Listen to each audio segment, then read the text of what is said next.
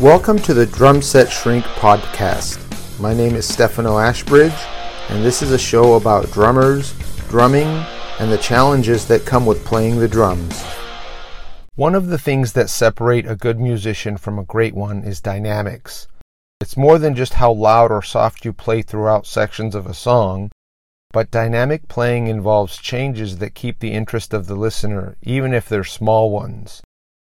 I'd like to discuss some things that will help you play the drums more dynamically. First, balancing and adjusting the different voices of the drum set when playing, then specific exercises to develop the control it takes to alter the dynamic in your playing. Let's start with some options for the most used parts of the drum set. Bass drum. Most players either play the bass drum with their heels down or their heels up. It's possible to play dynamically using either technique alone, but practicing both will give you more options. For example, jazz drummers will often feather the bass drum, playing it lightly throughout to keep time. This is usually easier done with heels down. On the other hand, playing fast double strokes on the bass drum requires more power, and it's usually easier done with heels up. Multiple strokes on one bass drum are also done using the heel-toe technique, where you start with the heel up and alternate the bass drum strokes between the heel and the toe. Another technique to achieve this is called a slide, where you strike the pedal and slide your foot up the pedal as it rebounds to make the next stroke. Snare drum. A normal stroke on the snare drum is usually done by striking the center of the drum with the stick starting between 6 to 8 inches from the drum head. From there, you can lower the dynamics by playing ghost notes, which are softer strokes with the stick starting 1 to 2 inches from the drum head, or accented notes with the stick starting between 10 to 12 inches from the drum head. The exact height of the stick may vary from drummer to drummer, but the point is that the louder you want the note to be, the higher you should start the stroke or allow the stick to rebound from the head after you strike it. Another popular technique for accents on the snare drum is the rim shot. Rim shots are when you play the head and the rim of the drum with one stick at the same time. Playing them both together produces an accented note which makes the drum crack more. Conversely, a cross stick is a technique where the tip of the drumstick is placed on the head near one of the bearing edges and the shaft of the drumstick is struck against the rim opposite the tip. This produces a softer woodblock type sound. You can also get different sounds by playing the drum off-center. Experiment with each one of these snare techniques, moving the stick around to alter the sound. Hi-hat. There are many variations you can play on the hi-hat. It's a very expressive instrument. You can play it closed tightly, wide open, and anywhere in between by adjusting the pressure your foot has on the hi-hat pedal.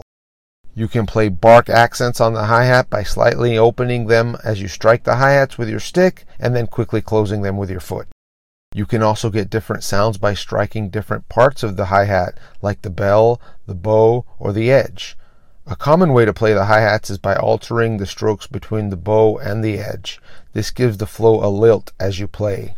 Ride. In general, going to the ride cymbal from the hi-hat when you play opens up the sound and makes a dynamic change because it resonates longer than two hi-hats close together.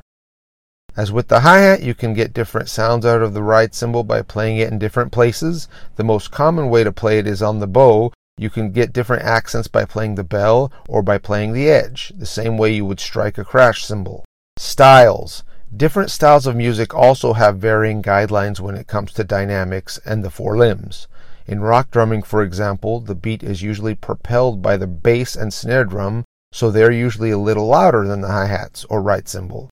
In traditional jazz drumming, it's just the opposite, where the ride cymbal is what drives the beat and is usually louder than the bass and snare drums, which accompany and accent the music. This is something to take into consideration when working with different styles of music, but it's more of a guide than a rule.